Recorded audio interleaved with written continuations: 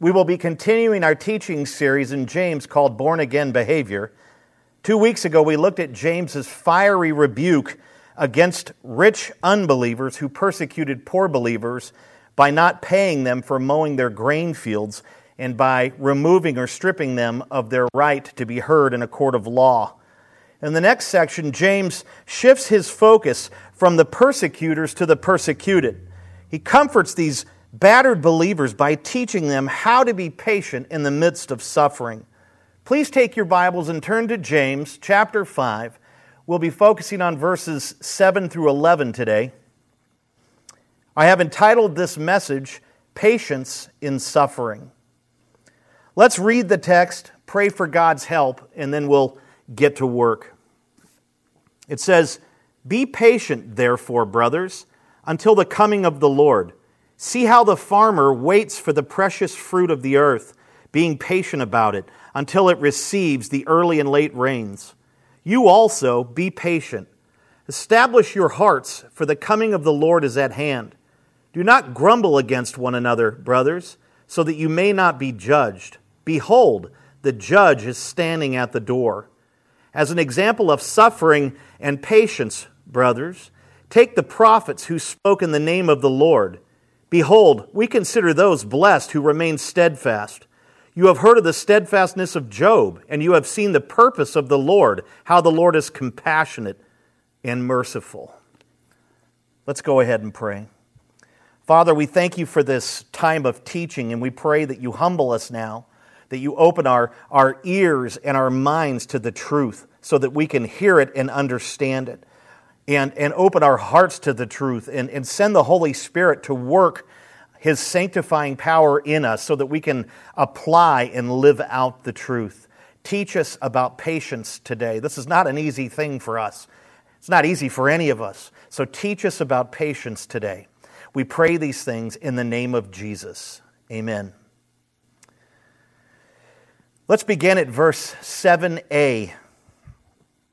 Verse 7a says, "Be patient, therefore, brothers, until the coming of the Lord." James begins this section with an imperative or command. Be patient. The Greek word for patient is makrothumeo, which means to be long-tempered.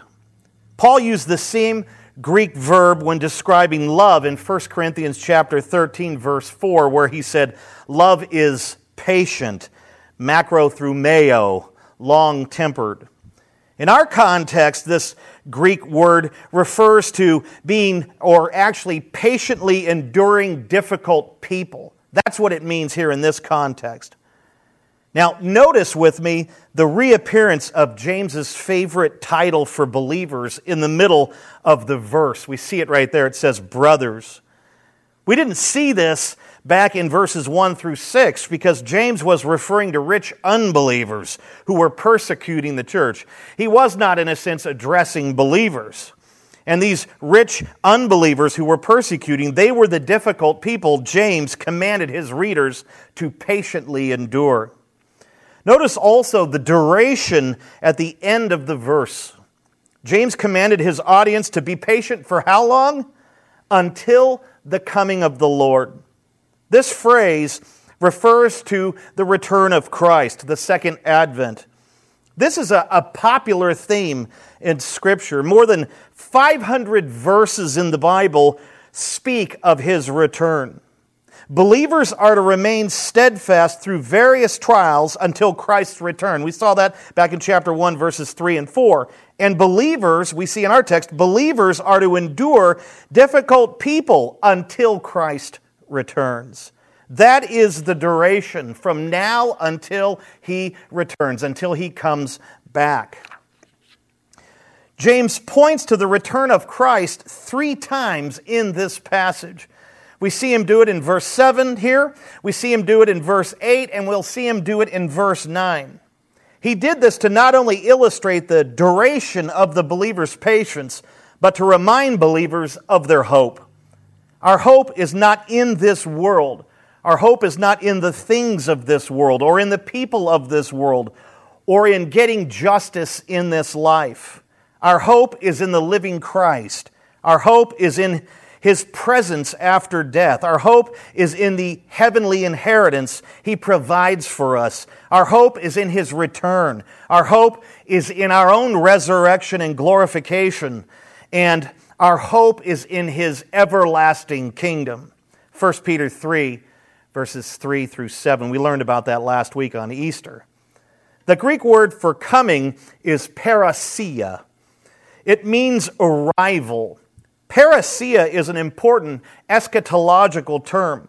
We see it throughout the New Testament, and it is most frequently associated with the return of Christ. For example, we see it in Matthew 24, verse 3, 1 Corinthians 15, verse 23, 1 Thessalonians chapter 2, verse 19, 2 Thessalonians chapter 2, verse 1, 2 Peter chapter 1, verse 16, and also in 1 John chapter 2, verse 28. What makes parousia unique here is that it also includes the idea of Christ's presence. 2 Corinthians chapter 10, verse 10. So it speaks to His return, but here in this context, it also speaks to His presence. Here's my paraphrase of verse 7a. This is what I think James seems to be saying here. Patiently endure difficult people, brother and sister believers, until Christ arrives and establishes His glorious presence. That seems to be what he's saying here.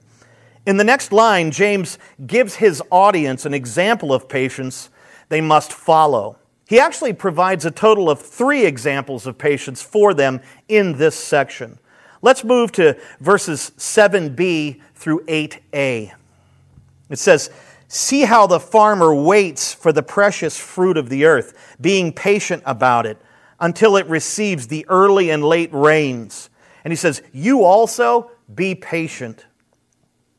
The first example of patience he gives is of a farmer. This was an agrarian community or society. Land cultivation, agriculture, farming, these sorts of things drove the economies of ancient societies like the one that we're looking at here, especially in and throughout the Mediterranean region. In the land of Israel, the early rains came in late October and early November. Heavier rains then came in December through February, and the latter or spring rains came in April, or they come in April and May. Now, the deal is the farmers had to wait patiently for these rains to arrive to water their crops. That was the only source of rain or only source of water they had for their crops there throughout Israel.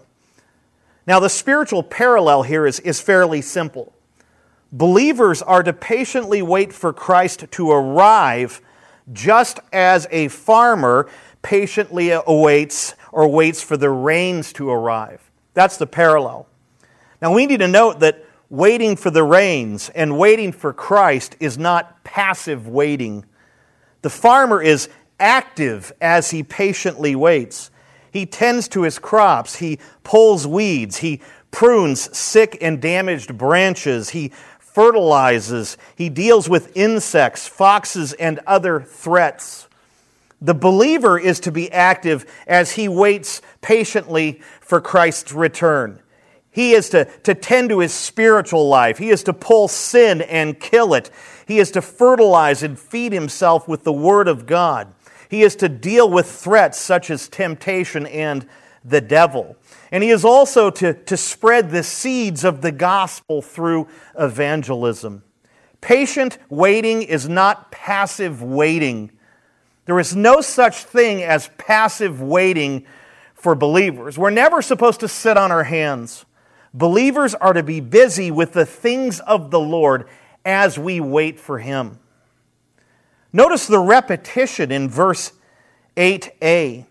James apparently understands that patience won't come easily to his audience, so he repeats his command, "You also be patient." Aristotle once said, "Patience is bitter, but its fruit is sweet." I agree with him to a degree. I think there's some truth to his statement. There is a bitterness to patience because it goes against our Adamic nature. We are naturally impatient. And living in the land of fast everything, fast technology, fast money, fast food, and fast love, and fast literally everything certainly doesn't help us at all. It doesn't help us with patience. We are accustomed to speed. We are addicted to speed. In fact, it's kind of funny. Whenever my phone starts to lag, I get mad at my phone and threaten to throw it. That's how used to speed I am, and that's how used to speed you are. And suffering tends to amplify our impatience. Suffering because of persecution does this even more so. R. Kent Hughes hit the nail on the head when he wrote, "Hard times make us long for Christ's return." And I'd even add to that they make us somewhat impatient for His return. When we are hurting, we frequently express our hope for the second advent, don't we? We say things like, "Oh, I wish Christ would return today," or "return right now," or "return tonight or tomorrow." We say these things all the time. James's audience was growing more and more impatient as they suffered at the hands of the rich and all the other persecutors in their community. But they had to learn to be patient like the farmer. He knows the rains will come. They always do. And we know Christ will come because His word is true. So we patiently wait for His arrival. And patience won't be as bitter if we keep busy with the things of the Lord and if we focus on the fruit. In the next two lines, James identifies two things believers should and should not be doing as they patiently wait for Christ to return. Let's move to verses 8b through 9. The next thing James says is, "Establish your hearts, for the coming of the Lord is at hand. Do not grumble against one another, brothers, so that you may not be judged. Behold, the judge is standing at the door." Believers are to establish their hearts while they wait for the coming of the Lord. This means that we are to strengthen ourselves spiritually as we wait for Him. How do we do this? We do it by reading the Word. We do it by studying the Word. We do it by meditating on the Word. We do it by memorizing the Word. We do it by obeying the Word. We do it by spending time in prayer, by participating in the sacraments, baptism and communion. We strengthen ourselves spiritually when we fellowship with other believers and sharpen one another. And we are actually strengthened spiritually as we go through trials that test our faith and produce steadfastness, which leads to what? Maturity. Chapter 1, verses 1 and 2. We are spiritually strengthened through these things as we patiently wait for the Lord. And notice with me also the little phrase. It's a sweet little phrase right there at the end of 8b. It says, "is at hand." Is at hand. The apostles knew that with the Lord 1 day is like 1,000 years. Psalm 90, verse 5. And none of them predicted Christ would return in their lifetime. But the apostles were sure Christ's return was near or at hand. Christ Himself declared this multiple times in Scripture, especially in the final chapter of Revelation. In verse 7, He said, "And behold, I am coming soon. Blessed is the one who keeps the words of the prophecy of this book." And in verse 12, He said, "Behold, I am coming soon, bringing my recompense with me to repay each one for what he has done." And in verse 20, He said, "He who testifies to these things says, surely I am coming soon. Amen. Come, Lord Jesus, come." And Peter actually predicted that critics would arise and deny the return of Christ. Listen to what he wrote in 2 Peter chapter 3, verses 3 through 9. He said this, "Above all, you must understand that in the last days scoffers will come, scoffing and following their own evil desires. They will say, 'Where is this coming He promised?' Ever since our ancestors died, everything goes on as it has since the beginning of creation." And Peter says, "But they deliberately forget that long ago by God's word the heavens came into being and the earth was formed out of water by water. By these waters also the world of that time was deluged, and destroyed. And he says, by the same word, the present heavens and earth are reserved for fire, being kept for the day of judgment and destruction of the ungodly. But do not forget this one thing, dear friends. With the Lord, a day is like 1,000 years, and 1,000 years are like a day. The Lord is not slow in keeping His promise, as some understand slowness. Instead, He is patient with you, not wanting anyone to perish, but everyone to come to repentance. Now, the Scriptures say over and over, repeatedly, that the return of Christ is near. And we are to not only believe this, but we are to embrace this truth and reality. I like what MacArthur wrote. He said, the return of Christ is the next event on God's prophetic calendar and could happen at any moment. The second thing James identifies here is something believers should not be doing as they patiently wait for the coming of the Lord, grumbling against one another. James is basically telling his audience to avoid bitterness and complaining. Now, we are prone to bitterness, especially during prolonged suffering. And when bitterness takes root, it begins to manifest itself through complaining. Complaining about our pain, complaining about our circumstances, complaining about our wives, our spouses, our children, complaining about other believers, and so on and so forth. An embittered spirit is the root of complaining, and all complaining is an assault on the providence and sovereignty of God. This is why we are commanded to do everything without complaining and arguing. Philippians chapter 2, verse 14. R. Kent Hughes wrote, James was writing to people in such a miserable state that they were easily at each other's throats. Close pressures had made them jumpy and quick to take offense. Now, to motivate these folks to put an end to this ungodly behavior, James paints a powerful word picture for them. He has Christ, the judge of all, standing at the door of the divine courtroom, ready to fling it open and take his seat on heaven's Gabbatha, John 19, verse 13. To do what? To judge the living and the dead. I talked about this judgment 2 weeks ago in quite a bit of detail. And one thing is for certain, this judgment is near. In fact, when Christ comes, this judgment comes with Him. It will happen shortly after He comes. He will judge unbelievers and believers. He will judge unbelievers for their sins and rejection of Him. Revelation chapter 20, verses 11 through 15. And He will judge believers for their deeds done in the body, whether good or evil. Romans chapter 14, verses 10 through 13. 2 Corinthians chapter 5, verse 10. He will judge our every thought, word, and deed. Romans 2:16, Matthew 12:36, Ecclesiastes 12:14.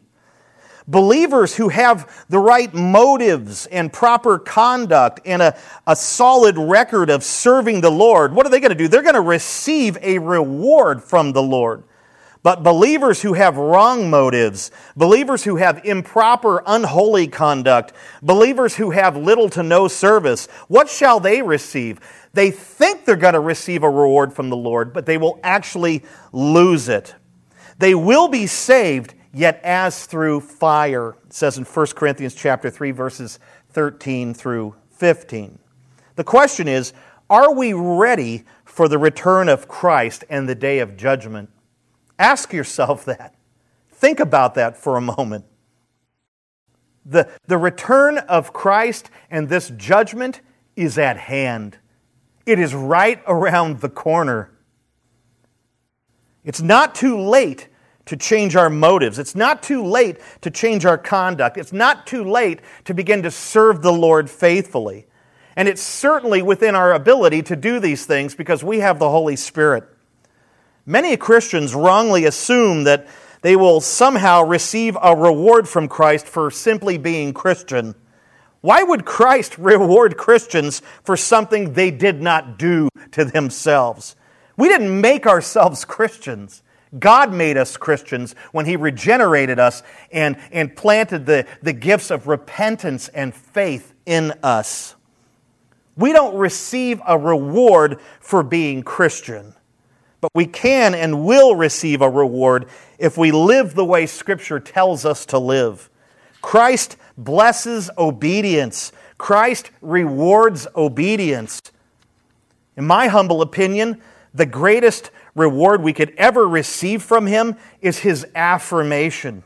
Well done, good and faithful servant. You have been faithful with a few things. I will put you in charge of many things. Come and share your master's happiness. Matthew 25, verse 23. We need to live like Christ the judge is coming at any moment. Like He could be here in an hour or tonight or tomorrow morning or tomorrow afternoon. We should live our lives in light of that very sober-mindedly. And we should serve Him. We should serve Him. In the next line, James gives the second example of patience. Let's move to verses 10 through 11a. James says, as an example of suffering and patience, brothers, take the prophets who spoke in the name of the Lord. Behold, we consider those blessed who remained steadfast. He now points to the Old Testament prophets. They provide an even stronger example because, like James's audience, they had to patiently endure suffering at the hands of others. The Old Testament prophets were brutally persecuted for speaking in the name of the Lord. Jeremiah endured major opposition throughout his ministry, bringing him so much sorrow that he became known as the weeping prophet. At one point, he was thrown into a muddy cistern and left there to die. Jeremiah chapter 38, verses 4 through 13. Micaiah was persecuted after delivering a prophecy declaring the destruction of King Ahab's household and kingdom. And he was slapped around, he was thrown into prison, and he was fed only bread and water. 1 Kings chapter 22, verses 24 through 27. Ezekiel endured much persecution. He even had to endure the death of his beloved wife right there during his ministry. How sad to lose your wife. Ezekiel 24, verses 15 through 18. We know Daniel was a tremendous prophet, one of the greatest Old Testament prophets. What happened to him for speaking the truth, speaking the word of God? He was thrown into the lion's den. Daniel chapter 6, verse 1. Hosea, the minor prophet Hosea, he had to endure a heartbreaking marriage to an unfaithful, adulterous wife. Hosea chapter 1, verse 2. The list goes on and on and on. We read about John the Baptist in the New Testament, but he was actually an Old Testament prophet. He was incarcerated and later beheaded for speaking in the name of the Lord. Matthew chapter 14, verses 3 through 11. Hebrews chapter 11, verses 35b through 38 summarizes the suffering of the Old Testament prophets. It does this really, really well. I'll read it. It says, some were tortured, refusing to accept release, so that they might rise again to a better life. Others suffered mocking and flogging, and even chains and imprisonment. They were stoned, they were sawn in two, they were killed with the sword. They went about in skins of sheep and goats, destitute, afflicted, mistreated, of whom the world was not worthy, wandering about in deserts and mountains, and in dens and caves of the earth. In verse 11a, James calls those who patiently suffer and remain steadfast blessed. In fact, he inserted the pronoun we because the other apostles felt the same way, and they would totally agree with his statement here. The Greek word for blessed is makarizo, and it means to regard as fortunate. Those who patiently suffer and remain steadfast do not actually do this on their own. They don't do it by their own strength or power or volition, will, or anything like that. It is the power of the Holy Spirit that impels them. They are carried along by God. God is with them and in them, and He is gracing them with power. He is gracing them with strength. He is gracing them with joy to be steadfast and to press on, to endure.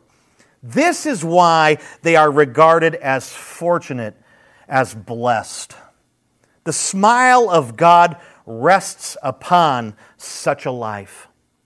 In the last line, James gives his third and final example of patience. Let's move to verse 11b. James says, "You have heard of the steadfastness of Job, and you have seen the purpose of the Lord, how the Lord is compassionate and merciful." Lastly here, he points to Job. I would say next to Jesus, Job is the poster child for suffering, right? For patiently enduring suffering. The opening scene in Job tells us that Job had impeccable godly character, a large family with 10 children. He had massive wealth. We see this in chapter 1, verses 1 through 5. The second scene tells us that the angels, including the fallen angel Satan, appeared before God in heaven. After questioning Satan's whereabouts, God mentions his righteous servant Job. But Satan begins to argue that Job is only faithful, Job is only righteous, Job is only blameless because of what he has, not because he actually loves God in his heart. Now, God lays down a challenge that will prove that Satan is not only wrong, but foolish for questioning his omniscient wisdom. Satan will be permitted to take away all that Job has. We see that in verses 6 through 12. The third scene tells us that Job lost his wealth, lost his servants, lost his children, and he lost his home, one right after the other. But he did not sin or charge God with any wrongdoing. This is in verses 13 through 22. The fourth scene tells us that the angels and Satan appeared once again in heaven before God. God told Satan, "Job still holds fast to his integrity, although you incited me against him to destroy him without reason." He was basically, in a way, rubbing that in Satan's face. "You did not prevail here, Satan." And Satan replies, "If you take away his health, if you go after his health next, surely he will curse you to your face." And God said, "Go for it, but you cannot kill him." We see this in chapter 2, verses 1 through 6. The fourth scene tells us that Satan struck Job with loathsome sores from the soles of his feet to the crown of his head. After scraping his wounds with a piece of broken pottery, Job's wife finally speaks up and says, "Why don't you just curse God and die?" But Job's response is remarkable. He replied, "You speak as one of the foolish women would speak. Shall we receive good from God, and shall we not receive evil?" And then it says, "In all this, Job did not sin with his lips." That's in verses 7 through 10. From this point forward, Job has many interactions with some of his closest friends. They had come to console him, but they end up criticizing him for not repenting of his sin. That's what they thought about Job. They thought the reason why all these things are happening to you is because you must be in some dreadful sin. You've got to repent. But the fact is, Job had no sin to repent of. It says in chapter 1, he was blameless. But they didn't believe him, and they argued with him over and over for 35 chapters. Never once did his friends bring him any comfort. Instead, they made his bad situation much worse. Job did cry. He did complain a bit. He cried or complained about the day he was born and these things. But he absolutely refused to sin against God or to give up the faith, so to speak, or to renounce God. He refused to do those things. Instead, he kept believing and he remained steadfast. In chapter 13, verse 15, he said something that's just truly amazing. It's in your bulletins. He said, speaking of God, he said, "Though he slay me, yet I will hope in him." How phenomenal is that?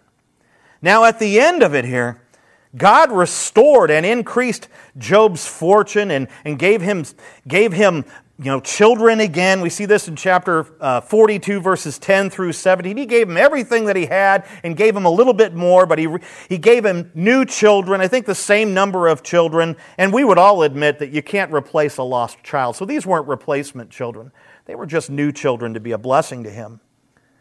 But this time, God gave Job something far more valuable than physical, temporal blessings. He gave Job spiritual blessings, such as profound humility and a closeness with God he had never experienced before. We see this in chapter 42, verses 1 through 6. Now, why are we talking about this here? Well, we need to understand, we had to build some context here. And here's what's going on. James points to Job for two basic reasons. Right? He uses Job as an example for two basic reasons. First, he wants his readers, his audience, including us, to see the steadfastness of Job, his ability to patiently endure suffering. It is quite remarkable. It really is. Second, and this is the more important reason, he wants his audience to see the compassion and mercy of God, which is displayed in the physical and spiritual blessings Job received at the end of it all. And here's the deal. If we remain steadfast and patiently endure suffering till death or till the return of the Lord, whichever comes first, our end will exceed Job's earthly end. We will receive an inheritance that is imperishable, that is undefiled, that is unfading, that is kept in heaven for us. 1 Peter chapter 1, verse 4. This is precisely what we focused on Easter last Sunday. And this inheritance, I'm going to say this. This inheritance is worth all of our suffering on earth. In fact, it is worth 10,000 lifetimes of suffering on earth. 100,000 lifetimes of suffering on earth. 1,000,000, 1,000,000,000 lifetimes of suffering on earth. It is an eternal weight of glory that far outweighs our light and momentary troubles. 2 Corinthians chapter 4, verse 17. May we, the people of God, believers, may we be patient until the coming of the Lord. May we learn from the farmer who waits for the rains and takes care of his crops in the meantime. May we establish our hearts, for the coming of the Lord is at hand, and avoid bitterness and complaining, especially against other believers. The judge is standing at the door. May we learn from the blessed or blessed prophets who patiently endured suffering for speaking in the name of the Lord.